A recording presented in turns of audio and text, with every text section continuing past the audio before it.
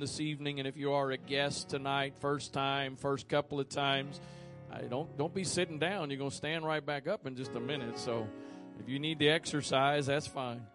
But welcome to you and those that are watching us online tonight.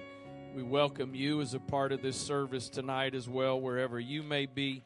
And Sister Gross, if you don't mind, I'm going to just relay that for you. Sister Gross wanted to also add in there her appreciation and acknowledgement of Brother Mallory and his support. Brother Trombley was serving in the role of Antioch U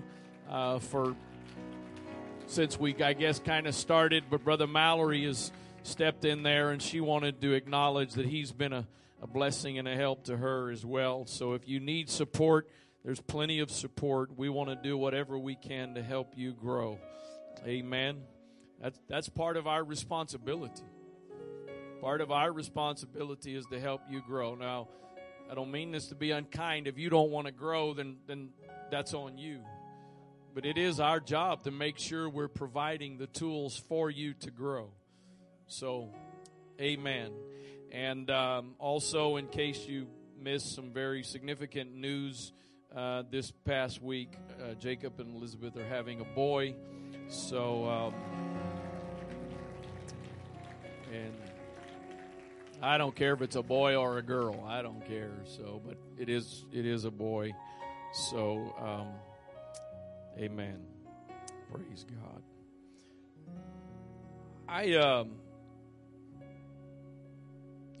I've said this before.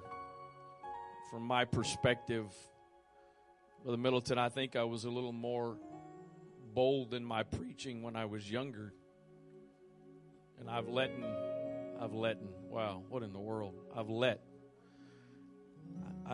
a variety of things intimidate me from time to time. But the problem is this, when they box in a boxing match, they got gloves on and other types of fighting. Brother Tommy ought to know this by now by heart, but what is it you train and teach? Muay Thai. I've seen some videos, pictures, and when you're sparring, is that the right term? You got pads on. Hopefully this doesn't backfire on me. Won't be the first time something backfired, but if somebody takes their gloves off, who's got the let me ask, who's going to suffer more? The guy with the gloves on? Can I tell you, in case you haven't noticed, the devil's taking his gloves off.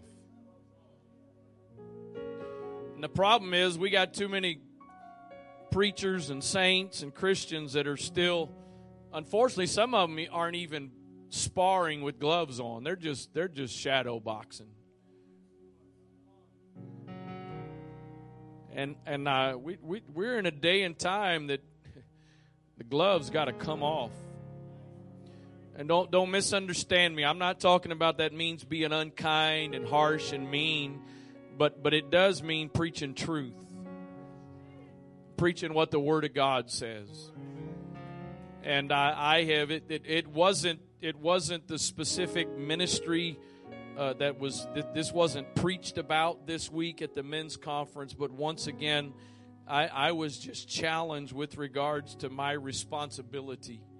On Friday evening, Brother Emery preached a powerful message, and it had a lot to do with the importance of a pastor in your life, and while I, just as you, need a pastor, it was more, to me, the message was more about the challenge of the role and the responsibility that I have. And if that's how important a pastor is in somebody's life, then God help me to please do the job that I'm supposed to do, to be the pastor that people need. And there is, once again tonight, it happened a couple of Sunday nights ago, there is once again, and some of what's been sung here tonight, I feel like there's just another deep call of the Spirit of the Lord that's going out. And just because God is and will continue doing unprecedented things, as I've said in various ways, that doesn't mean we just put it on cruise control. In fact, it's the opposite. If God's going to do unprecedented things, that means we need to amp things up on our end. So you'll go with me to 2 Kings chapter number 14. 2 Kings chapter 14, and again reading with verse number 1. And this is another one of those things that in the course of the last several weeks of my morning reading has just jumped out at me, and felt impressed of the Lord to minister from these verses this evening. 2 Kings 14, beginning with verse number 1, and just to kind of give you a little context, really what's going on at this point in 2 Kings is the chronology, I think is the way to say it, the chronology of the kings of Israel. And with some, there's a little more depth of information than others, but this is basically a part of that. That's been going on before this, and it continues after it. And so it says in 2 Kings 14, verse number 1, in the second year of Joash, son of Jehoahaz, king of Israel, reigned Amaziah, the son of Joash, king of Judah. So at this point, there's Israel and there's Judah. And Amaziah, the son of Joash, is the king of Judah. He was 25 years old when he began to reign, and reigned 29 years in Jerusalem, and his mother's name was Jehoiadan of Jerusalem. Now, listen to verse 3 here. And what you'll find if you've never read through before and read about the kings of Israel, you'll find that pretty much with every king, it will tell you that they either did that which was right in the sight of the Lord, or they did not do that which was right in the sight of the Lord. And so here it says with regards to Amaziah, he did that which was right in the sight of the Lord. But this next phrase in between the comma and the colon got my attention. He did that which was right in the sight of the Lord, yet not like David his father. He did according to all things as Joash his father did. And here's another thing you'll find that's pretty much included with each king, is whether or not they dealt with the high places or did not deal with the high places. And with regards to Amaziah, he did what was right in the sight of the Lord. But I want you to notice two things. Not like David his father, and howbeit the high places were not taken away, as yet the people did sacrifice and burn incense on the high places. The Living Bible says, verse number 3, this way: he was a good king in the Lord's sight, though not quite like his ancestor David. And then the Message Bible says it this way: he lived the way God wanted and did the right thing. But he didn't come up to the standards of his ancestor David. Instead, he lived pretty much as his father Joash had. I want to preach to you for a little while tonight by the help of the Lord from the phrase, yet not like David, his father. Lord, I feel such a deep moving of your Spirit in this place again tonight. The worship, the tone of the worship, the content of the worship, God. I believe there's something deep that you are wanting to do in this place tonight. I pray, God, by your grace that you would help us never to reach a point where we feel like we've arrived and we can just put everything on cruise control and just coast our way into heaven, coast our way through the end times.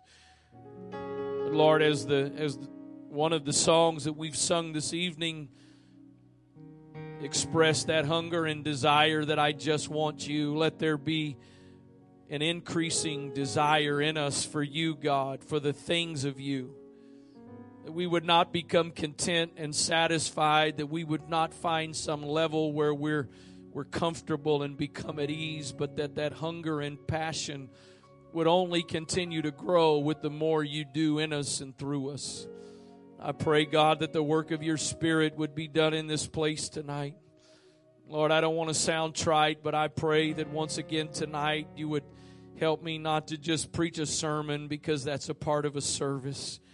But I pray, God, that you would let me be a mouthpiece, a vessel, a conduit that you could use to do a work of your Spirit in this place tonight. I trust you tonight. I depend on you tonight, Lord, in Jesus' name. In Jesus' name. Amen. God bless you. You may be seated. He did what was right in the sight of the Lord. But not like David, his father. He did what was right in the sight of the Lord, but there was a gap in between how David lived and how Amaziah lived. And verse number 3 says that he did all things as Joash his father did. The implication there, and especially reading in the other translations that I read to you, implies that it's not just Amaziah that didn't live quite like David. But in fact, Joash, Amaziah's father, was similar to that he didn't live quite like David, his father. Can I tell you tonight, there is a danger with every new generation of the level of dedication and commitment dropping off a little bit. There is a danger with every generation that grows up in the church, Brother Middleton, of not being quite as dedicated and committed as parents and as grandparents were. We are in a place really like we've never been before, where we now have multiple generations that have been a part of this church. We've always had older people a part of the church, but for a long time those older people got saved as older people. But there are people that are sitting in this place tonight. I can look around and I see several families, Sister Gross and Brother Gross being one. She's already been up here, but I know when you start calling names, you leave some people out. I'm not trying to slight anybody, and there's probably way more than this that I can call, but I see Brother and Sister Bishop, and I see Brother and Sister Evans. Brother Evans and I were talking a couple of days ago and talking about when they got in church, and Benjamin was not even born yet. Their eldest was not even born. Brother and Sister Bishop, when you guys got in, the triplets were already, let me rephrase that. You guys didn't get in church here. You were already in church. When you guys became a part of Antioch, the triplets were already born. But how old? 18 months. Any parents with 18 months olds somewhere, give or take a few months here? None? All in the calming room. That's understandable why. How about if Brother Evans, did I remember correct, Mr. Evans was pregnant when you guys got in church?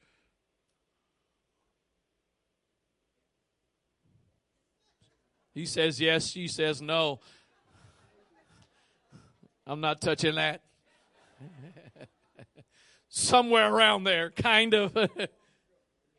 I know of at least one pregnant. I apologize to all the rest of you that might be pregnant right now, but you got pregnant at the wrong time, because this is the season that there's one that I'm most concerned about. Used to, I'm happy for all of you. I'm happy for all of you, but that's there's others, brother, Sister Matt Evans, several others. Again, I can call that when they got in church, they're where a bunch of you are right now. The season you're in right now, that's when they came in. And there is a danger if we're not careful. It's what happens if we don't do something, if we're not intentional. Every generation, it may be said that you follow the Lord. Amaziah followed the Lord, but not quite. Not quite like David did. He followed the Lord. The Lord was a part of his life, but not quite like David. And again, it says here that he didn't deal with the high places. Howbeit the high places were not taken away. There's 5 different places in between Kings or Chronicles. There's 5 different places, and actually I believe the ones in Chronicles are actually referring to the same one as some of the ones in the book of Kings. But there's 5 different places where the Scripture makes note of the fact that the high places were not destroyed. And like Amaziah, there were kings who, though they did what was right in the sight of the Lord, they still let the high places remain. What in the world does that have to do with us, Pastor? Hang on. You see, it's significant because God had already dealt with them about the high places. The high places, according to Nelson's Bible Dictionary, let me give you a little bit of context of the high places. The high place was an elevated or hilltop site dedicated to worship of pagan gods. Ancient peoples often built their shrines on hilltops. In Mesopotamia, where the land is flat, they built artificial mountains in the shape of step pyramids called ziggurats. The Tower of Babel was probably such. Most of the Old Testament references to high places indicate a form of pagan worship forbidden to the Israelites. But sometimes the Lord's people, with His approval, worshiped Him at elevated altars. This happened between the time Shiloh was destroyed and before the Ark of the Covenant was installed in Solomon's temple. For instance, Samuel blessed the offerings made at the high place, which perhaps was Ramah, a word which itself means high place. At nearby Gibeon there was a high place. During the reign of David, the tabernacle was there at this high place. Solomon made many sacrifices, had his dream, and asked God for wisdom. After this early period in Israel's history, all high places mentioned in the Bible were off limits to God's people. In Leviticus 26 and 30, God promised to destroy the high places which He knew His people would later build. They probably got the idea for such shrines of worship from the native Canaanites. They knew better. The kings knew better. They knew that not only are you supposed to follow God and do what is right in the sight of the Lord, but you also need to deal with the high places. Again, in this context, literally places that were elevated, but that were elevated places that were dedicated to the worship of some kind of pagan god, some kind of a god that wasn't the one true living God.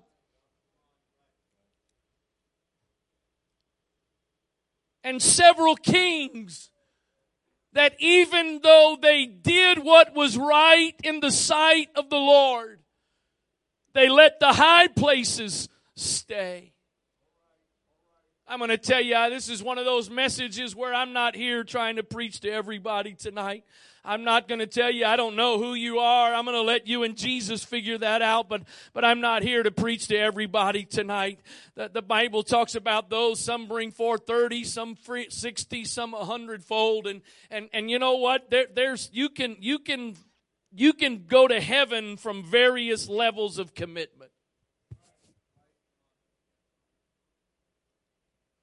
Not everybody going to heaven's living at the same level of commitment.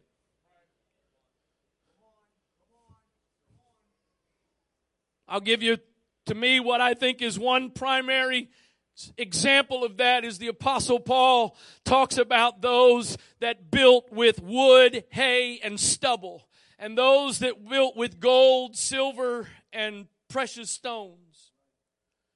And that whatever you built with was going to be tried with fire. That every man's work is going to be tried by fire. And those that decided to live at a level of commitment that was built with wood, hay, and stubble. When you're tried by fire, there's not going to be anything left that you built. But those that were willing to live at a level of commitment and dedication that it cost them something. In fact, it didn't just cost them something, but it cost them everything. When the fire comes to test what they built, nothing's going to be destroyed. It's not even going to be damaged, because silver, gold, and precious stones are not destroyed by fire. They are only purified more by fire. But then Paul says this, every man's works are going to be tested depending on what they built with. And again, if they built with wood, hay, or stubble, there's not going to be anything left. But then he goes on to say they're all going to be saved. The people he's talking about, they're going to be saved. He's not talking about salvation. So I'm not trying to be offensive to anybody tonight. But the bottom line is some of you are building with wood, hay, and stubble.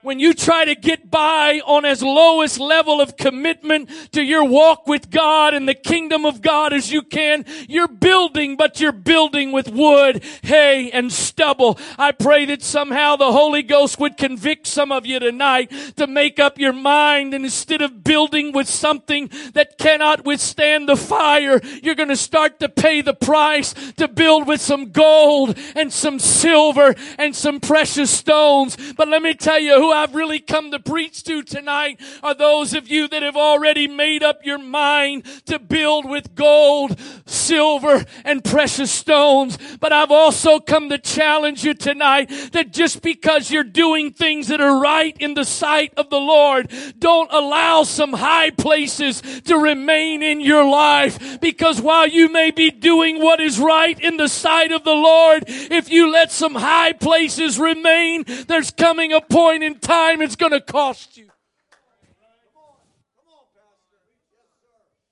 We can get a little more context of Amaziah and a little more background of what is said here in Kings. If we go to 2 Chronicles chapter 25 and verse number 1, in 2 Chronicles 25 and 1, speaking of the same one we just read about in 2 Kings 14, Chronicles says, Amaziah was 25 years old when he began to reign, and he reigned 29 years in Jerusalem, and his mother's name was Jehoiadan of Jerusalem. And he did that which was right in the sight of the Lord, but I realize with slang in 2023, some of your mind's going to go someplace else.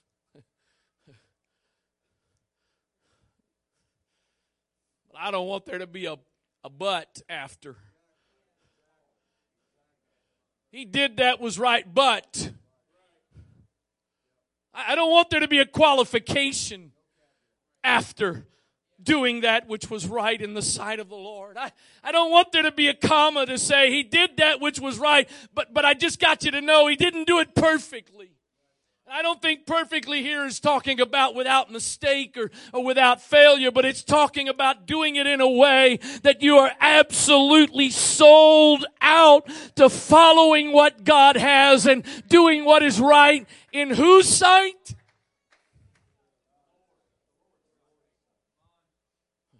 You guys were in men's conference. I like what Brother Emery does. He wants it when he wants some feedback. He did what was right in the sight of the Lord, but not with a perfect heart.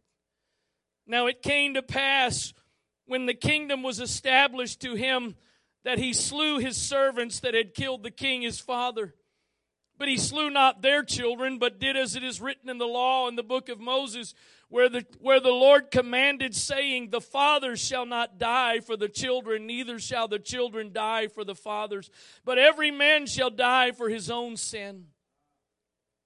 Moreover, Amaziah gathered Judah together and made them captains over thousands and captains over hundreds according to the houses of their fathers throughout all Judah and Benjamin. And he numbered them from 20 years old and above and found them 300,000 choice men able to go forth to war that could handle spear and shield. Now watch this. He hired also, he's the king of Judah, but he hired also 100,000 mighty men of valor out of Israel for 100 talents of silver. I don't know in today's term how much money that is, but it's a lot. Now watch this. There came a man of God to him. There came the prophet to him, saying, O king, let not the army of Israel go with thee, for the Lord is not with Israel, to wit, with all the children of Egypt, or excuse me, of Ephraim. And again, I realize some of you, maybe you're newer at all of this, and you haven't gone through Grow yet, and so maybe you haven't learned some of this. But there came a point in time where the kingdom of Israel was divided into two kingdoms. It was the kingdom of Israel and the kingdom of Judah. Two different kingdoms. And at this point in time, that's the scenario. There are two different kingdoms. And again, Amaziah is the king of Judah. But as he is about to go out to war, he goes and hires some men from Israel. He decided, we're about to go out and fight, and I need a little help, so I'll go to the guys in Israel, and I will hire men to come and fight. 100 talents of silver. But then the man of God comes. Oh, Jesus. Then the man of God comes and says, "Oh, king, don't let the army of Israel go with you." Verse 8, if you will go, do it. Be strong for the battle. God shall make thee fall before the enemy. For God hath power to help and to cast down. The prophet is saying to Amaziah, don't take the guys from Israel with you. If you're going to go, you go. You go because God is with you. He's going to fight with you. It's going to all be all right. But watch this.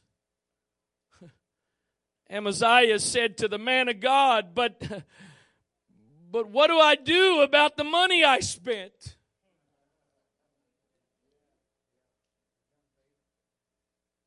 Somebody, I give you permission. I give you permission. Somebody Google real quick. How much is 100 talents of silver in today's money? I'm guarantee you Mr. Google knows. He knows everything. What? 141 million. A lot of money. He's saying, I hear what you're saying, man of God, but you don't understand. I've already got an investment. Oh, Jesus. I've already spent a lot of money hiring some help. What am I going to do about the money that I've given to the army of Israel? What? There's no money back guarantee on this. There's no refunds. There was no 30-day cancellation. It's gone. If I send them home, I lose it. The man of God says, the Lord is able to give you much more. What verse was that? I can't find my notes. 9. The Lord is able to give you much more than this.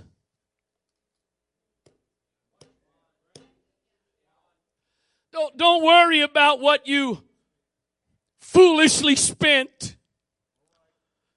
Oh, Lord, I think I'm stalling getting to the high places because Don't worry, Amaziah. Don't worry about what you've spent. God is able to give you much more. God is able to give you back what you lost. But I've got too much invested. I've put too much money in it already. God will give it back. I'm preaching to some people tonight. Hang on.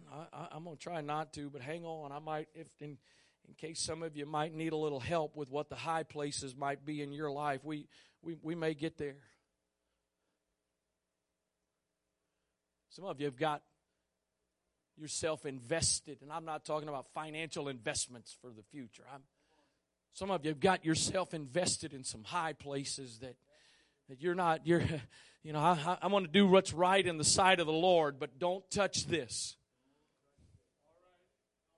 I want to follow God, but this is off limits.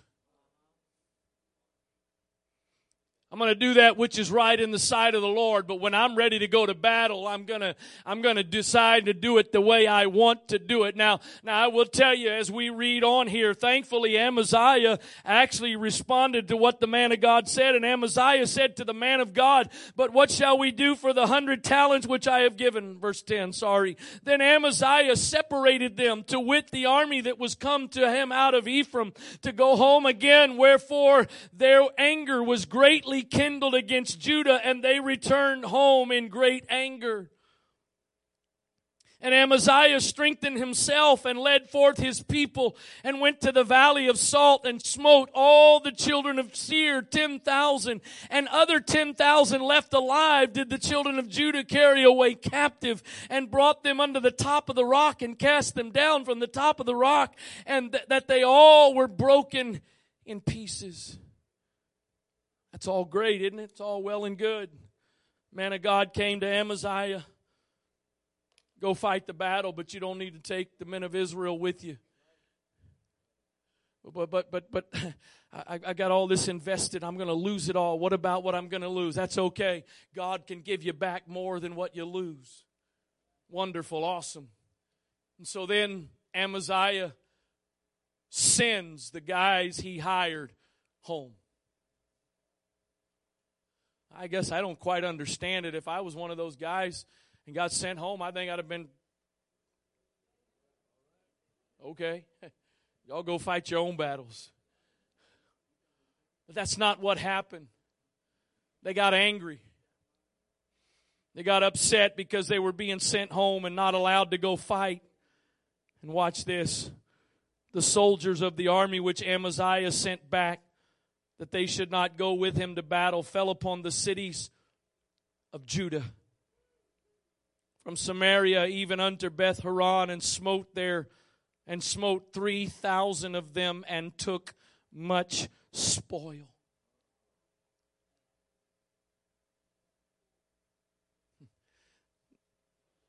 The Bible Exposition Commentary says this: if we would seek the Lord's will before we rush into disobedience, we would avoid a great deal of trouble.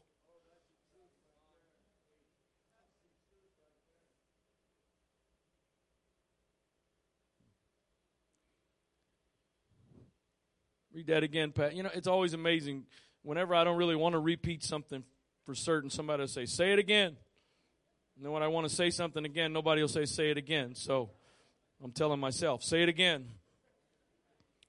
If we would seek the Lord's will before we rush into disobedience, we would avoid a great deal of trouble.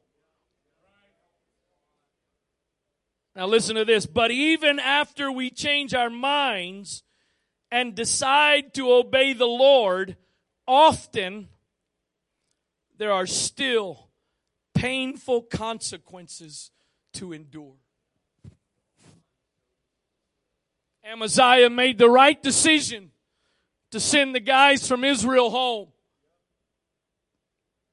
He obeyed what the man of God said, but there was a price that was still paid for the disobedience. Does God forgive when we repent? Absolutely. Is God faithful to forgive whenever we repent? Absolutely. But does God's forgiveness automatically wipe away the consequences of our sins? No, it does not. And Amaziah had to experience that firsthand. That if I would have just consulted the man of God before I made my decisions, not only could I save some money, but I also could have saved myself some heartache. Because 3,000 men of Judah lost their lives. Because while Amaziah did what was right in the sight of the Lord, he didn't do it the same way his father David did. Oh, Jesus. Maybe this is one of the reasons why, Brother Middleton, I used to preach like this and try not to anymore.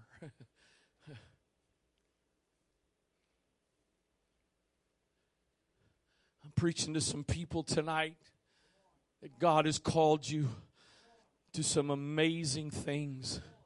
God's got a purpose and a plan for your life that is exceeding abundantly above what you could ask or think. The bottom line is, some of you, God, show me what you're going to do through my life. Show me how you're going to use me. And He's not doing it. And you're so frustrated. And you think, well, He's not showing me because He hadn't called me. No, I'm going to tell you why. A bunch of you, God's not showing you. Because if God showed you what He ultimately has planned to do through you, you wouldn't believe it anyway.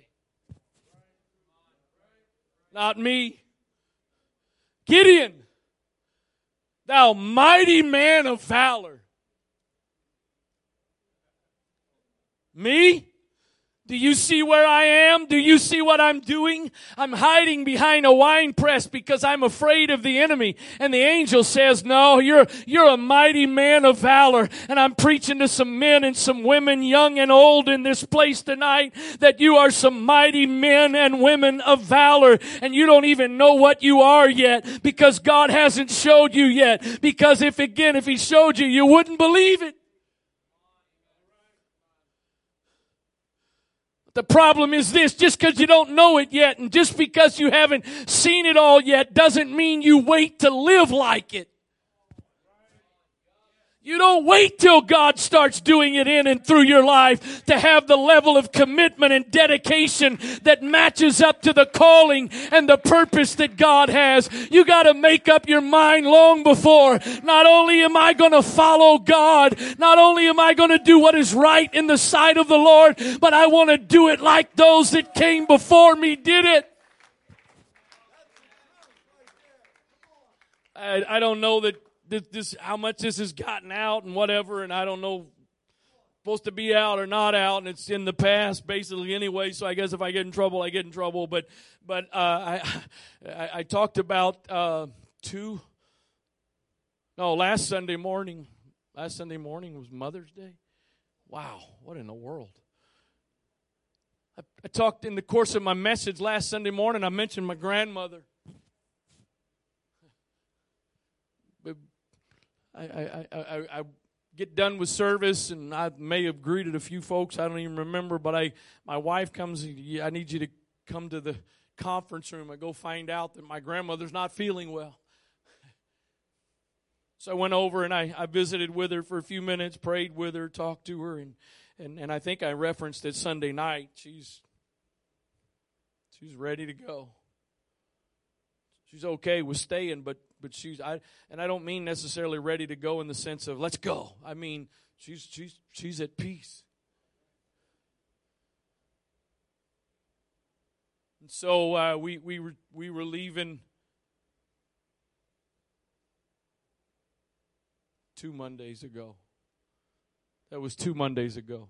It was a little bit longer, I thought, than that. 2 Sundays ago when that happened. And went over and saw her. My wife and I were supposed to be leaving early the next morning to go to California. A couple of days, just her and I, and then the rest of the crew joining us for Timothy's graduation. And so went over there and talked to her and prayed with her, felt peace about the fact she wasn't going anywhere, going to be all right, and end up the next day, I think it was, she ends up going to the hospital. Ends up spending several days in the hospital and adjusting some medicine and this and that, and ended up sending her home. And So we got back home, as many of you know, late last Saturday night, and hit the ground running, trying to catch up and all that stuff. And finally, I don't know, it doesn't really matter, one day this week, my wife and I went by to visit with her for a little while and was sitting there. She said, you know, you get on, this is a little bit of a paraphrase, but when you get older, you know, they do all this stuff to patch you up and help keep you going. But then finally, you got to trade it in. And she said, I'm ready. I'm excited. I'm looking forward. She's lived her life for this. I don't want, if there's a Chronicles of Pastors somewhere, I don't want there to be written somewhere that David did that which was right in the sight of the Lord, but not like his grandmother.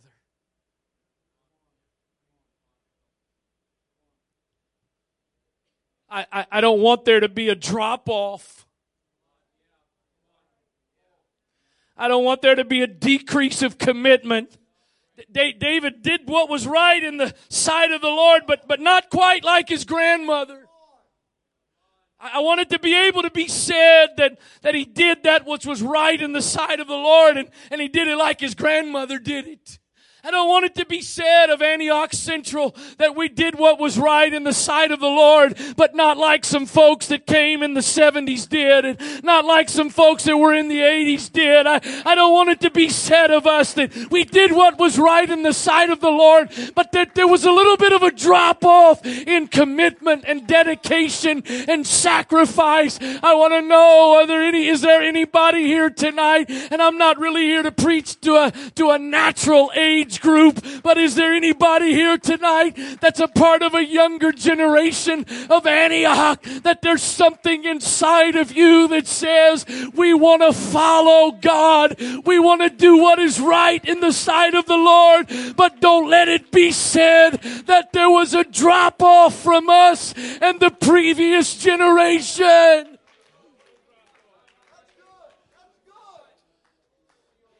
Don't let it be said that we did what was right in the sight of the Lord, but we left the high places. Can I tell you what some of the high places are? Or can I describe to you, not necessarily tell you what they are, but can I give you a description so that maybe you can fill in the blanks? If there's some that you have, I'll tell you what some high places are in the context for you and I. It's the things in your life that are off limits. Oh, Jesus. It's the things in your life that are off limits from the pulpit. You can touch this, Pastor, and you can preach about that, and you can challenge me with this, but leave this alone. You can mess with all that other stuff, but leave this alone. That's off limits. You can tell me this and you can tell me that, but that's off limits. And some of you got some investments in some things. You've got some high places because you have literally spent some money in those things, and they're off limits.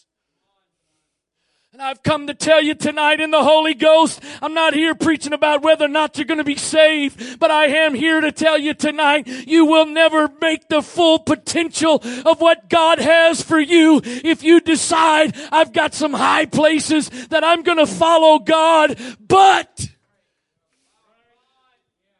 these things are going to remain.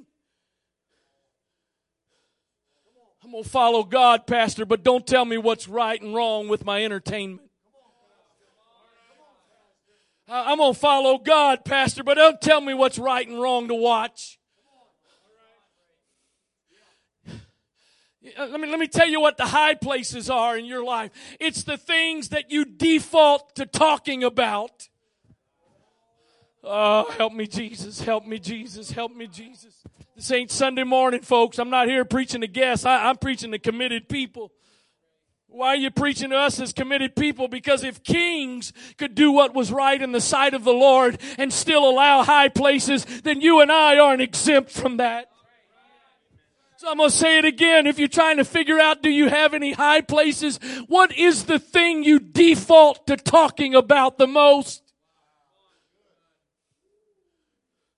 What's the conversations you enjoy the most?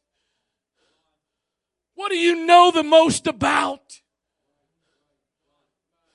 Do you know more about the stats of those that are playing in the NBA playoffs right now? Do you know more about the statistics of the guys that are playing in the playoffs right now than you know things about Peter and James and John and the rest of the disciples and the apostles? Do you know more about those guys and what they're doing than you know about what's written in Kings and Chronicles? And, well, that's just a bunch of stuff. No, you can find some stuff in the stuff.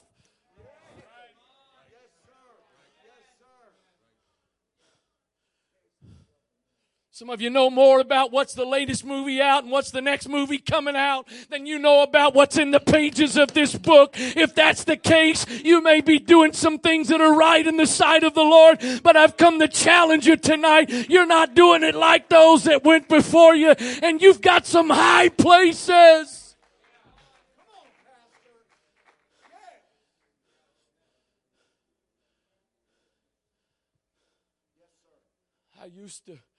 I used to preach a whole lot stronger about what we watched and shouldn't watch years ago. I've let the spirit of this age intimidate me and cause me to be quiet.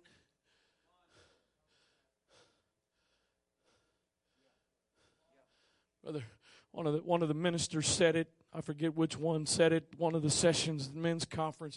You don't set up the boundaries in your life at the edge. You don't set it. Well, I'm not going to watch X-rated movies. You are.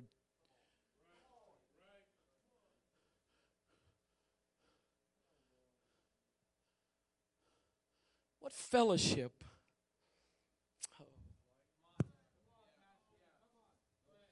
What fellowship has light with darkness, righteousness with unrighteousness? What's your default topic? I'm not trying to be unkind tonight, but I'm not here trying to preach to sinners tonight. Do you and your friends, when you're just sitting around, do you ever just talk about Jesus? When you're hanging out, do you ever just talk about the latest thing God just showed you? Not talking about the latest thing I preached. Do you ever just sit around and say, man, I was reading the other day and man, I came across this, and I know that's only what preachers do. It's only preachers that sit around and all they ever talk about is God. Really? Really? Your high places are your default topics. Your high places are the things that when there's a choice of how you're going to spend your time. When you decide to spend your time outside of the things of God, or when you have to choose between the things of God and spending time in your own way, and you choose those things. You're showing what your high places are. I'm not here tonight preaching in the context of what I feel. I'm not here tonight preaching that if you don't tear down your high places, you're going to hell. You're not going to make it to heaven. But I'm here tonight preaching that you're just building with wood, hay, and stubble. And it's going to get tried by fire. And when it gets tried by fire, it's not going to stand the test of time.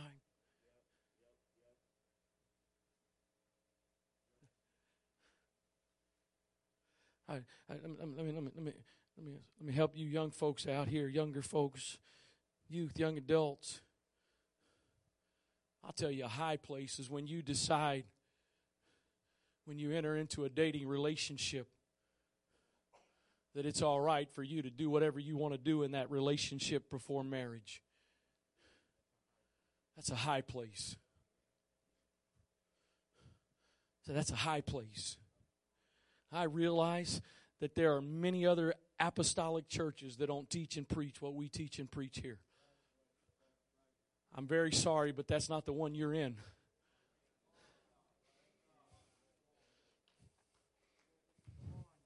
At this one, we teach and preach it's good for a man not to touch a woman.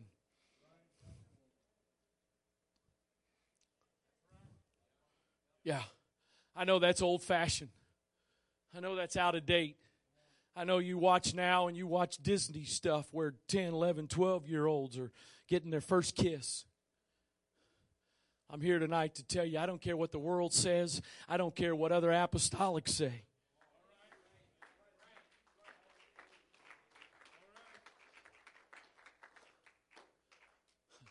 The Bible does not say, see how much you can handle fornication.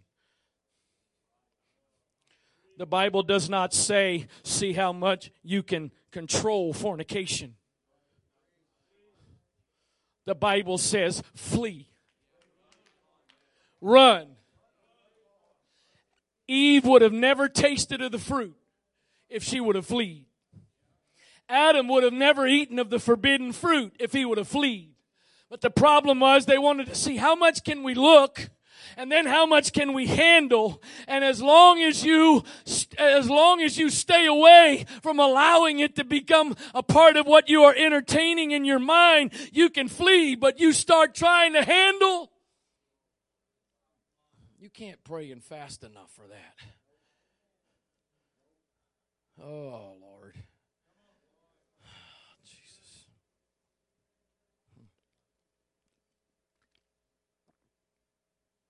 He did what was right in the sight of the Lord, but not quite. Not quite like David, his father. Oh, I wish there would be a generation of, I am so thankful. I can't tell you service after service what it does for me to look over here and see this row of young ladies. And I don't mean this slighting anybody that if you're not over here, so please, it's amazing how people can find a way to get offended over anything. I can't, wow, in fact, I got to be honest, I don't know, some of you other been around here a while, you can correct me if I'm wrong, but they've been through the years, it's not an uncommon thing to have guys sitting on the front row, but from what I remember, this is the first time in all my years of ministry that I remember where there was young ladies that were sitting on a front row, and then we got some awesome young men and there's others, young men and young women sitting throughout this audience right now that are amazing. But I don't want you. I've come tonight with a burden and a challenge. Would you make up your minds that you don't want it to just be said of you that you did that which was right in the sight of the Lord, but not like someone else. Not like those that went before you. It's good that it can be said of you, you did that which was right. It's good to be said of you, man, you sat on the front row and you worshiped and you engaged and you were connected, but no comma. No comma that they did what was right, yet not quite.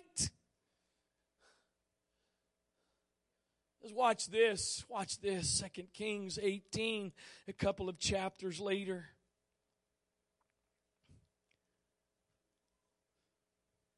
Now it came to pass in the 3rd year of Hoshea, son of Elah, king of Israel, that Hezekiah, the son of Ahaz, king of Judah, began to reign. 25 years old was he when he began to reign.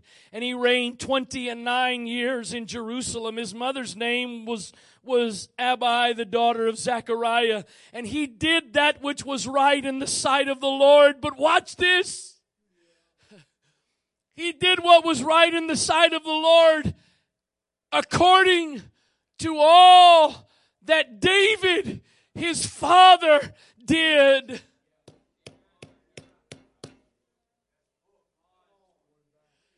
He did all that was right in the sight of the Lord, but he also did it the way that his father David did. He removed the high places and break the images and cut down the groves and break in pieces the brazen serpent that Moses had made. For unto those days the children of Israel did burn incense to it, and he called it Nehushtan. He trusted in the Lord God of Israel, so that after him was none like him among all the kings of Judah, nor any that were before him. If I read what that says there, that is saying that the one that was before him, that he did everything according to him, that he actually surpassed him. Oh God, not out of arrogance, not out of pride, not out of a wrong motive, but I wish there would be a hunger and a desire within us that says, I'm not just going to live at the level of the last generation. I'm not just going to live equal to their level of dedication and commitment, but I want it to be said of me that there's nobody like me afterwards, and there's nobody like me before.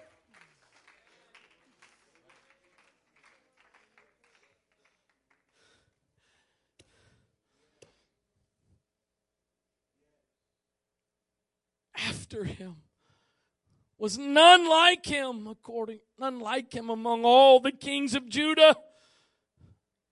But not just those after him, even those before him. Why?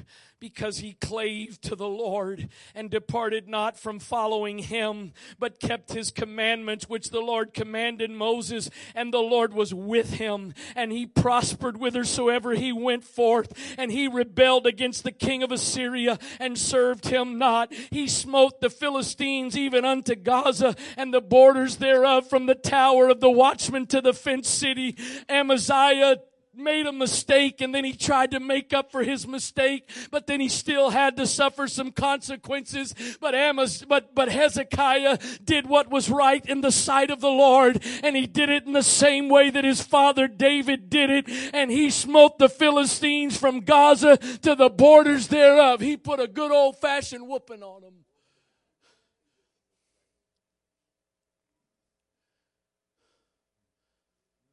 Get the difference. Get the difference. Amaziah did what was right in the sight of the Lord, but not quite like David, and he didn't deal with the high places, and he had to deal with some consequences, and he didn't reach up to his full potential. But then there comes along this guy by the name of Hezekiah, who's got his mind made up. I'm not just going to do what's right in the sight of the Lord based on how I determine it's right. I'm not going to decide what's okay, what's acceptable, what's not acceptable based on my preferences, but I'm going to do it at the level that my father David did it before me. I'm going to live it based on the examples that came before me. I wonder, is there anybody in this place tonight? Is there a Hezekiah, male or female? Is there a Hezekiah in this place tonight that says, I don't want to just simply follow the Lord, but leave the high places, but I want to cut down the high places, and I want to follow God the way those before me followed. Listen to what the greater men and women of the Bible commentary says about Hezekiah. Hezekiah, king of Judah, was the son and successor of the feeble and superstitious Ahaz, with whom he contrasts as favorably as with his own son and successor Manasseh. He is conspicuous in Jewish history as the first king. He is conspicuous as the first king who is said to have attempted a reformation of religion on the principles which we find formerly laid down in the book of Deuteronomy. Special interest also attaches to his reign on account of his close personal connection with the prophet Isaiah, who occasionally exerted a great influence over him, especially in the memorable crisis which issued in the deliverance of Jerusalem from Sennacherib, and also because of the strong light thrown upon his times by the cuneiform inscriptions as well as by extant prophecies. The reign of Hezekiah marked an important era in the history of the Jews. That people had fallen into the very depth of idolatry and impurity of worship and life. They lay at the mercy of their foes, the Assyrians. The law of their God had been forgotten. The doors of his house had been closed. Altars to strange gods had been built in every corner of Jerusalem, and high places and Asherahs in every city of Judah. The spirit of iniquity was rampant in the land. The voice of religion was all but silent, and death and destruction seemed to be closing in on every side upon the ill-starred city of Jerusalem. But now Ahaz, the evil, is dead, and Hezekiah, his son, reigns in his stead. And of Hezekiah it is written that after him was none like him among all the kings of Judah, nor among them that were before him. Oh, Jesus. Can you imagine what it would be like if it could be said one day, Declan walked with God and did what was right in the sight of the Lord, and there was nobody at Antioch after Declan that was like Declan. And there was nobody that ever came before Declan at Antioch that was like Declan.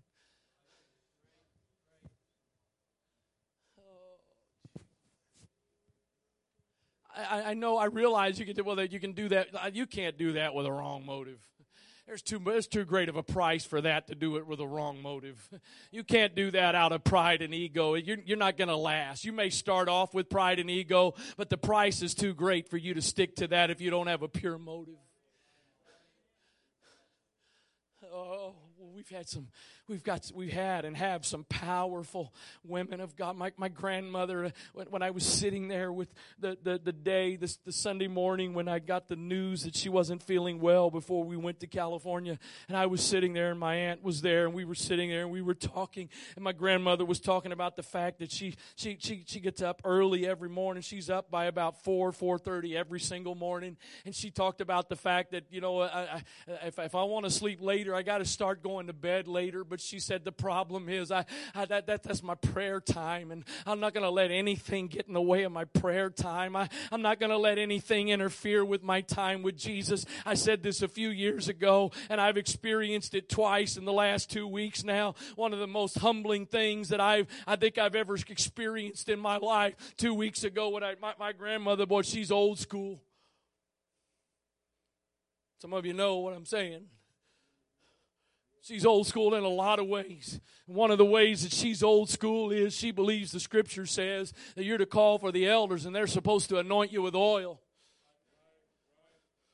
A couple days before that, I'd heard she might not be feeling too well, and my wife told me, if you go, you need to make sure you take some oil. And I left here that morning. I didn't think about any oil. My aunt said, Mama, you got some vegetable oil or something? She said, oil's oil. So my Aunt Rhonda got out the oil, and I don't know, was some kind of cooking vegetable oil. It wasn't holy virgin extra oil. It was just oil. She slapped some on her hands, and I dabbed it on mine. And I'm going to tell you, I beg of you, hear me, please. If you don't just hear me, but feel my spirit. But standing there, taking my hand with oil and putting it on my grandmother's head is one of the most humbling experiences, because I know this is a woman that spends time with God. She said, I think it was the other day or that first time a couple weeks ago, I pray for you every day. I said, I know, and that's one reason why I don't want you to leave.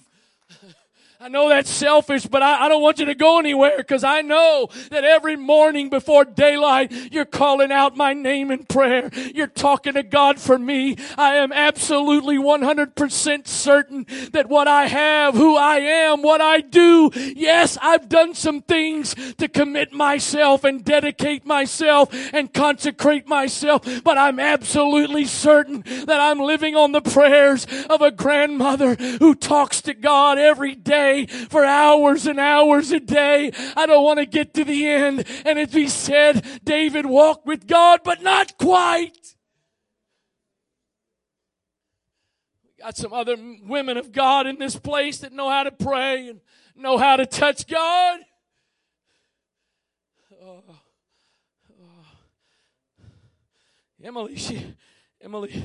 Emily did what was right in the sight of God. And then there was no woman before, and there was no woman after. You got a heritage sitting back there, Emily.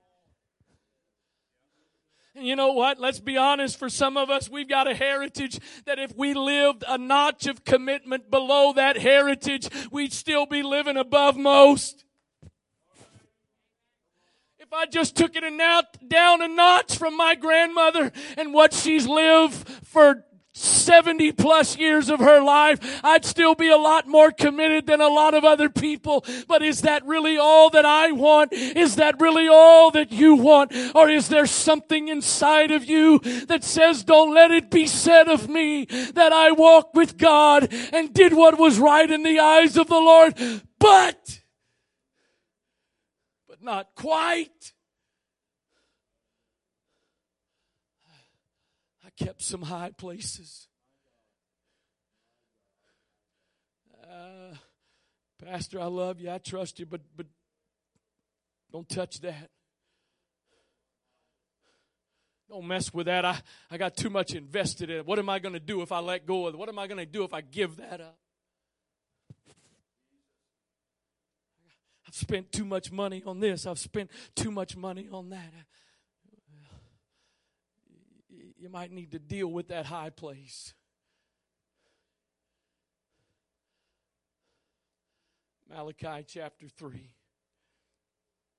verse number 13.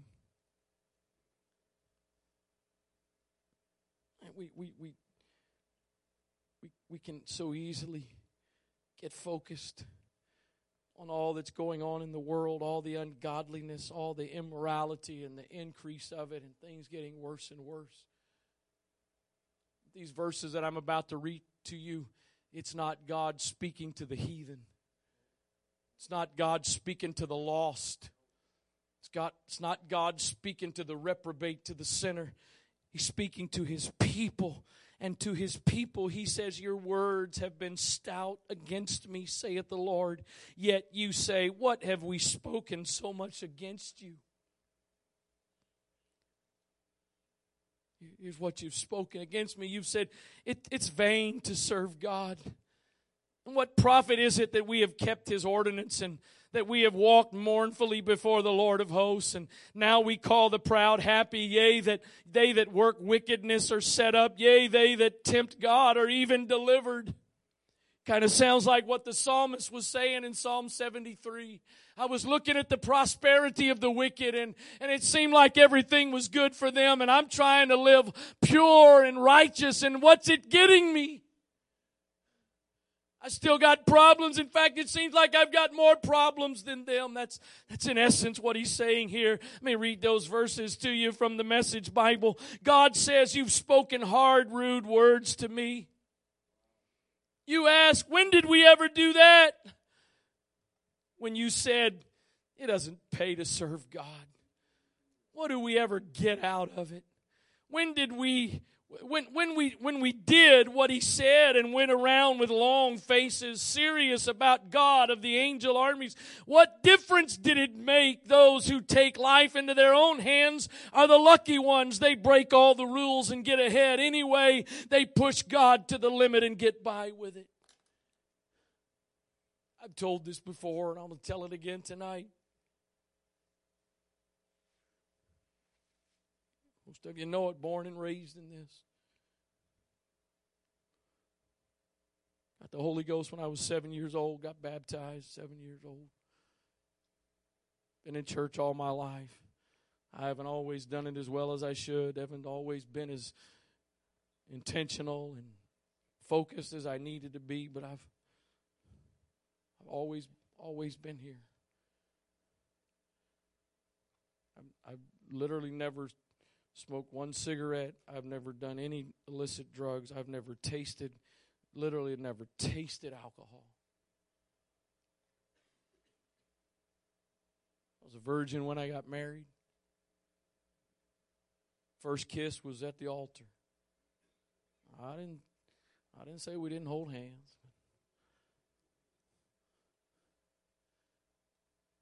And years ago, this was back in the days. How many of you were back in the days, the first couple of meetings, and we did the youth one?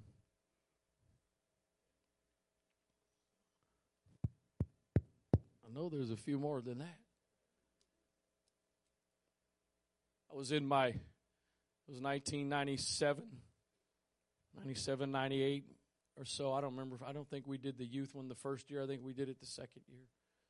The year Manifest started was the year Elizabeth was born. That's how I can keep track. Meet at that time. I would have been 96. I would have been 25, 26. And I had some peers, guys my age, who had grown up in church.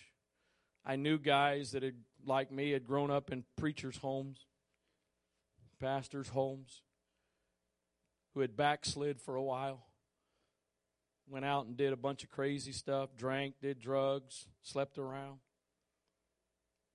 But they prayed back through.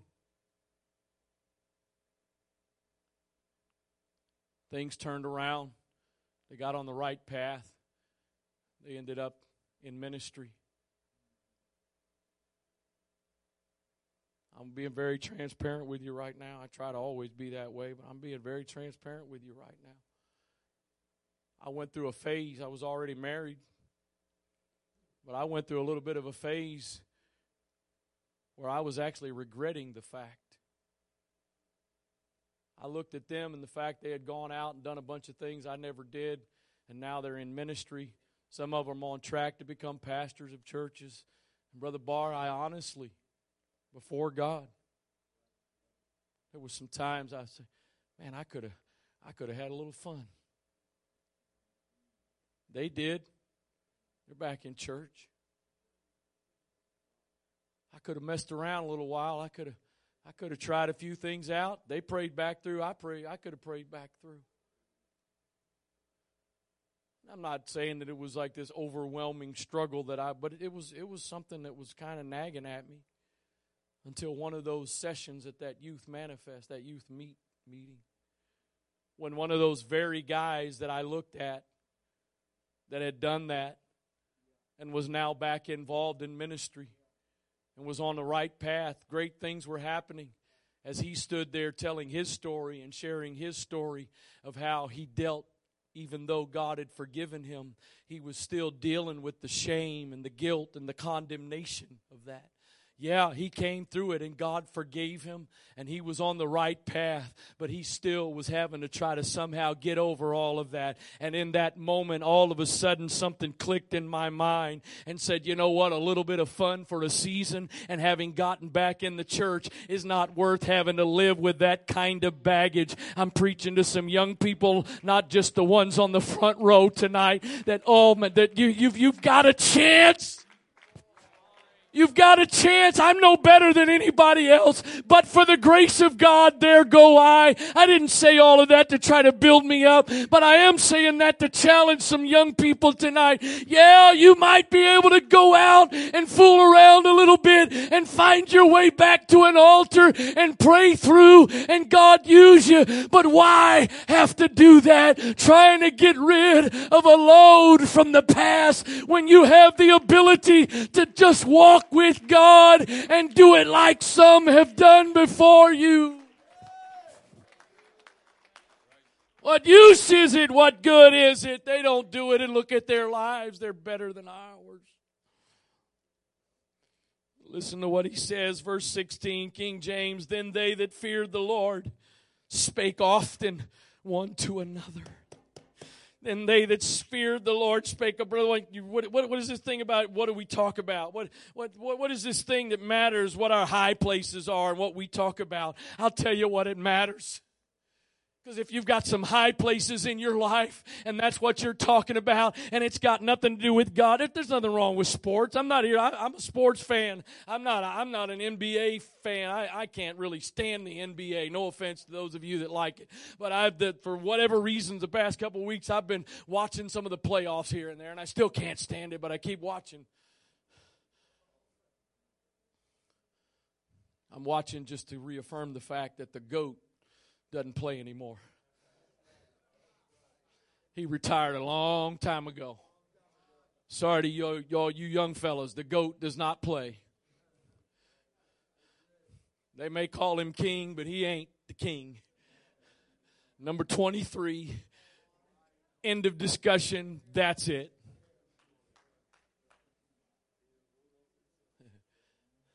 I like sports. I enjoy sports. I like to watch sports. I like to play them more than I like to watch them.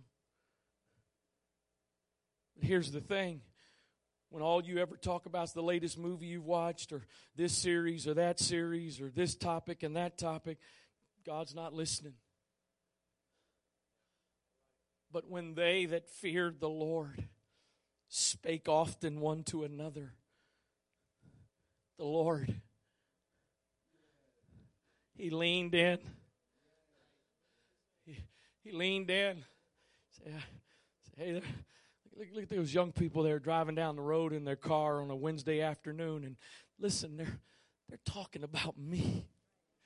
They're talking about things that have to do with me. Do you know what, though? Anybody got a journal tonight? I know you girls usually take notes. I won't read it, I promise. Can I just see it for a second? I won't open it. You can lock it up, hold the key, I promise. You know what God does? He gets out his journal. He starts journaling your conversations. Man, listen to that. You know, all those that think it's worthless and doesn't matter, I'm going to write some things down, what they're saying about me. And a book of remembrance was written before him for them that feared the Lord and that thought upon his name. And listen to what he says. They shall be mine, saith the Lord of hosts, in that day when I make up my jewels, and I will spare them as a man spareth his own son that serveth him. Yeah, I realize looking around right now, maybe it seems like what's the use to serve the Lord? It is vain to serve God. What's it getting me? What's the advantages of it? It may not seem all that advantageous right now, but he says, if you're talking about me, I'm listening to you and I'm writing it all down, and one day you're going to be a trophy that I display. Yeah, Message Bible says it this way, verse 16. Then those whose lives honored God got together and talked it over. God saw what they were doing and listened in. A book was opened in God's presence and minutes were taken of the meeting. I said it this morning. My grandmother calls the Message Bible the messy Bible. She don't have much use for it. She's not here tonight and she doesn't have technology to watch, so I'm reading the messy Bible. I read it when she's here too. A book was opened in God's presence and minutes were taken of the meeting with the names of the God-fearers written down. All the names of those who honored God's name. Probably not Gabriel. He's got too many other important things to do, and I don't know the names of any other angels besides Gabriel, but Michael, he's busy too. Gabriel and Michael, you're right. That's the two I know, but they got busier jobs and taking notes. Bigger jobs and taking notes. But there's one of them angels up there.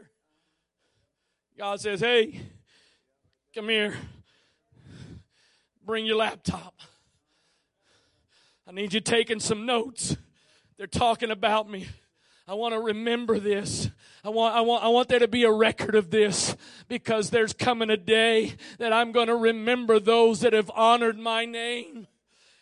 God of the angels army, God of the angel army said, they're mine, all mine. They'll get special treatment when I go into action. I treat them with the same consideration and kindness that parents give the child who honors them.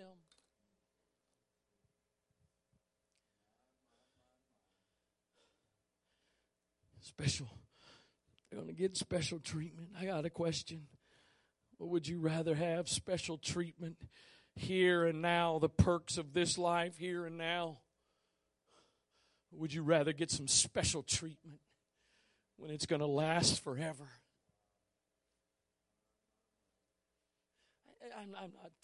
I know. I don't know what. I don't know. We've been getting out of here late on Sunday mornings because of the long-winded preacher, and it's 8:20. I think it's 8:20. It's 7:20.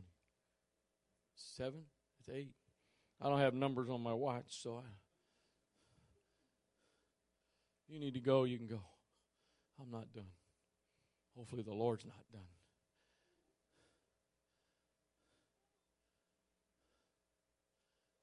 Rather, the benefits of this life. Or would you rather God writing your name down in a book and saying, I've seen what you've done. I've seen how you've done it. I'm keeping track of it. And you may not feel like it's paying off right now, but there's a day that's coming. There's a day that's coming when it's all going to pay off. So you got to make up your mind. I'm not just going to do what's right in the sight of the Lord, but I'm just going to keep my high places because I want my high places. I got a question tonight. I'm quitting. I'm trying to quit. I got a question tonight. What is it in your life? Is there something in your life tonight that you are unwilling to put on the altar?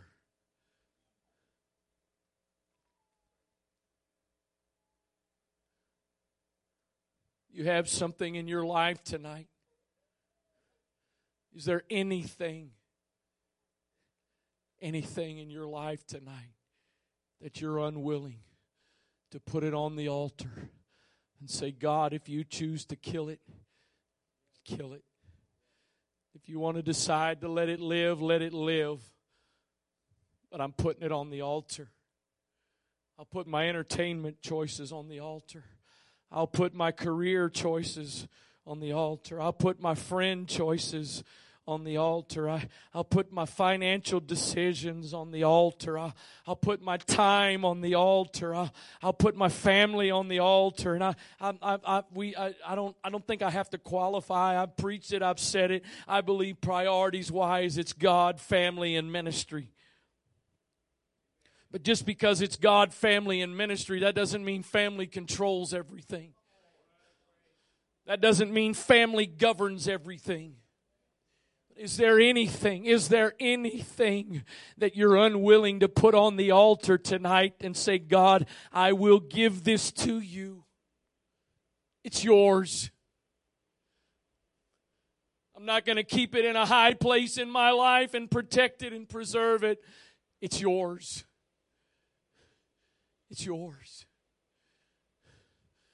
I'm preaching to some people tonight, young, older, and old, that still have a call of God that is not fully finished, not fully fulfilled.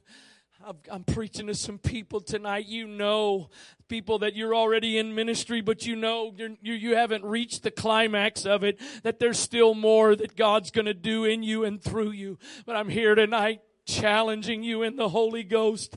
Is your level of commitment and dedication for that? Has it plateaued? Do you have some altars? Do you have some high places that you're holding on to? You're saying, God, I'm going to follow you, but I'm just not quite willing to do it the way those did it before me. And I'm still not quite willing to tear down the high places.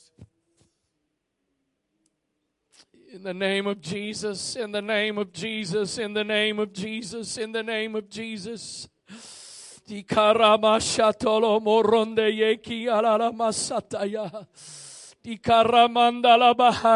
Amaziah, it doesn't matter what you paid for it.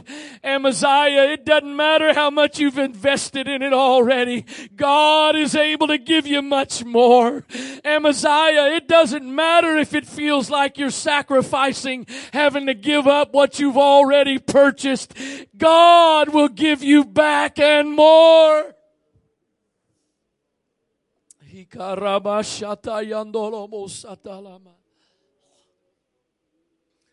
Hikaramanda ya toroboko shatala bahaya. Nikaramanda ya ratolomo satala bahaya. I'm done preaching. I'm not done praying, but I'm done preaching. What you do from here on is up to you. There probably is not even going to be musicians. There's not going to be any singing, so it's up to you what you decide to do from here on out. But oh, I plead with you tonight.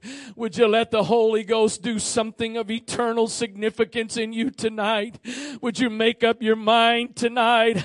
I don't want it to just be said of me. He followed God. She followed God, but not quite. Not quite like someone else. Not quite like those before.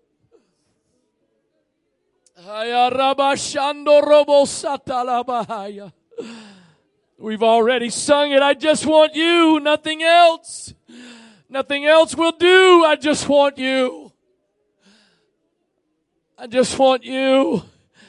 There's nothing else, God, that's worth sacrificing you. There's nothing else that's worth hanging on to at the risk of giving up you, God. At the risk of letting go of you, God. Nothing else is worth it, God.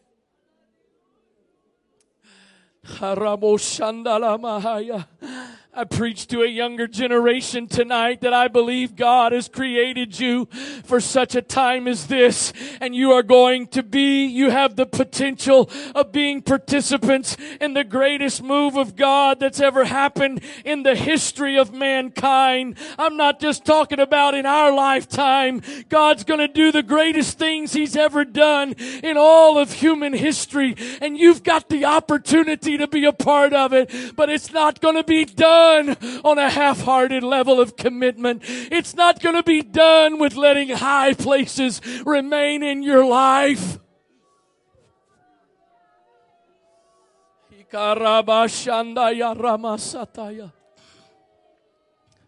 I know many of you elders are not in the best of strength anymore, and I know some of you don't get around as well as you used to, but I just wonder if at some point, if you'd willing, I wish I could get some of you elders here that have lived this, if you just kind of make your way through this altar and lay your hand on some of these younger folks, some of these folks that are here to pick up the baton that you've carried, some of these younger folks that it's their turn to run their leg of the race. I know you're not fully finished with what you're doing and what God's called you to do, but you're finishing up your leg of the race, and it's now somebody else's turn to pick up that baton. I wish there would be a transference in the Spirit in this place tonight. I wish there would be some Davids in this place tonight, that there would be an impartation to this next generation.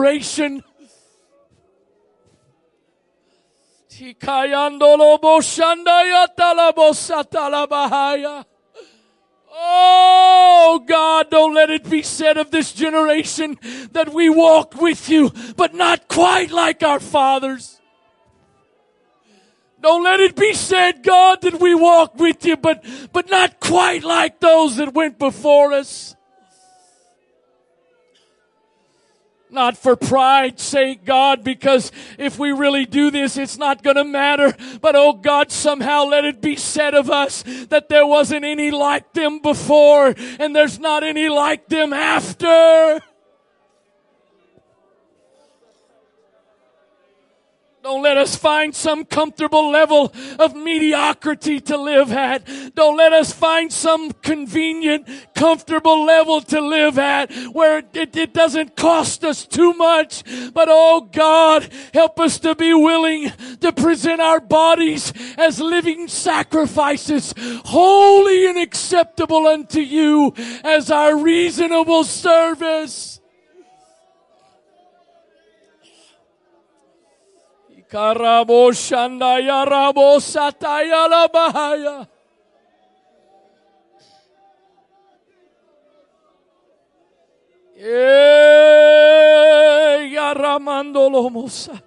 God, don't let it be said of us as was said of those in Malachi, that we spoke harsh words against you.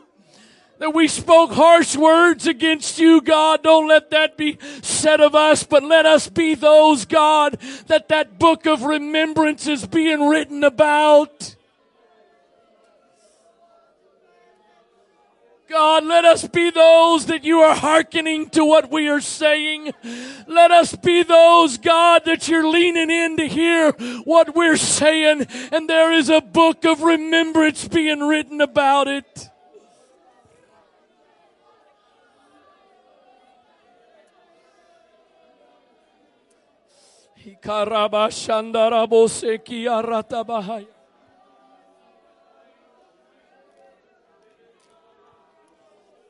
Ayaramandolo boshatarabahaya. Yaramandolo bosiaramanda yalabahaya. Oh God, don't let it be said of us that we just knew how to talk the talk. Don't let it be said of us that we just knew how to talk the talk. But God, let us be a generation that knows how to walk the walk, God. Oh, God, in the name of Jesus, let there be some Hezekiah's birth in this place tonight, God. Let there be some Hezekiah's birth in this place tonight.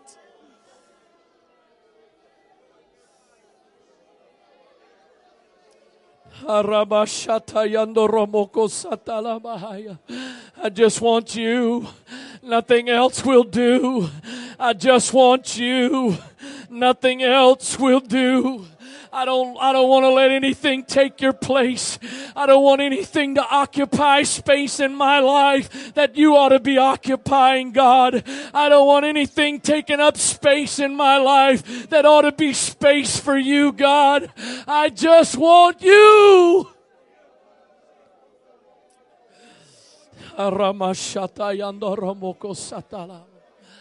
Oh, Hikarabayando robo satayando robo koye alabahaya. Come on, Amaziah. Come on, Amaziah. There's no price too big to pay. There's no price too big to pay. God will repay. God will repay whatever you give up, whatever you have to sacrifice. God will repay.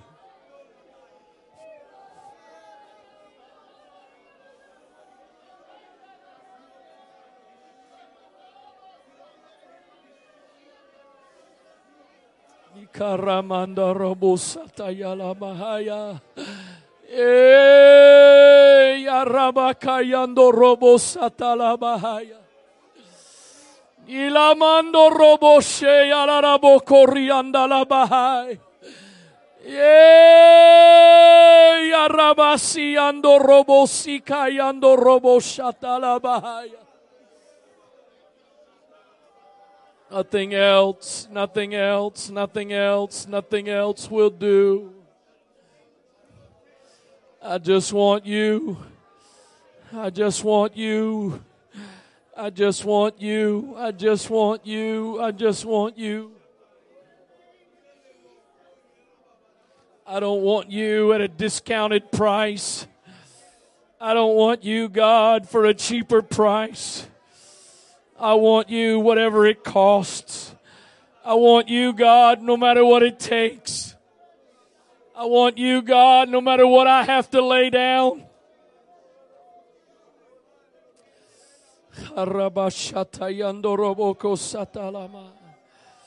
Ilamanda rabaseki yaramando lobo korianda la mahaya. Arabasi ando robo korianda la bashata yala la bahaya.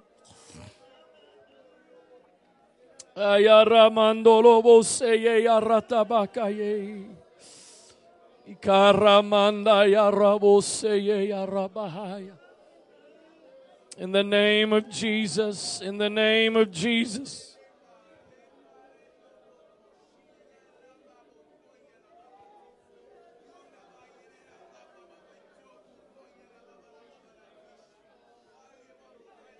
Haya rabasataya ndolobo shataya. Ikorobo satala mandarabahaya.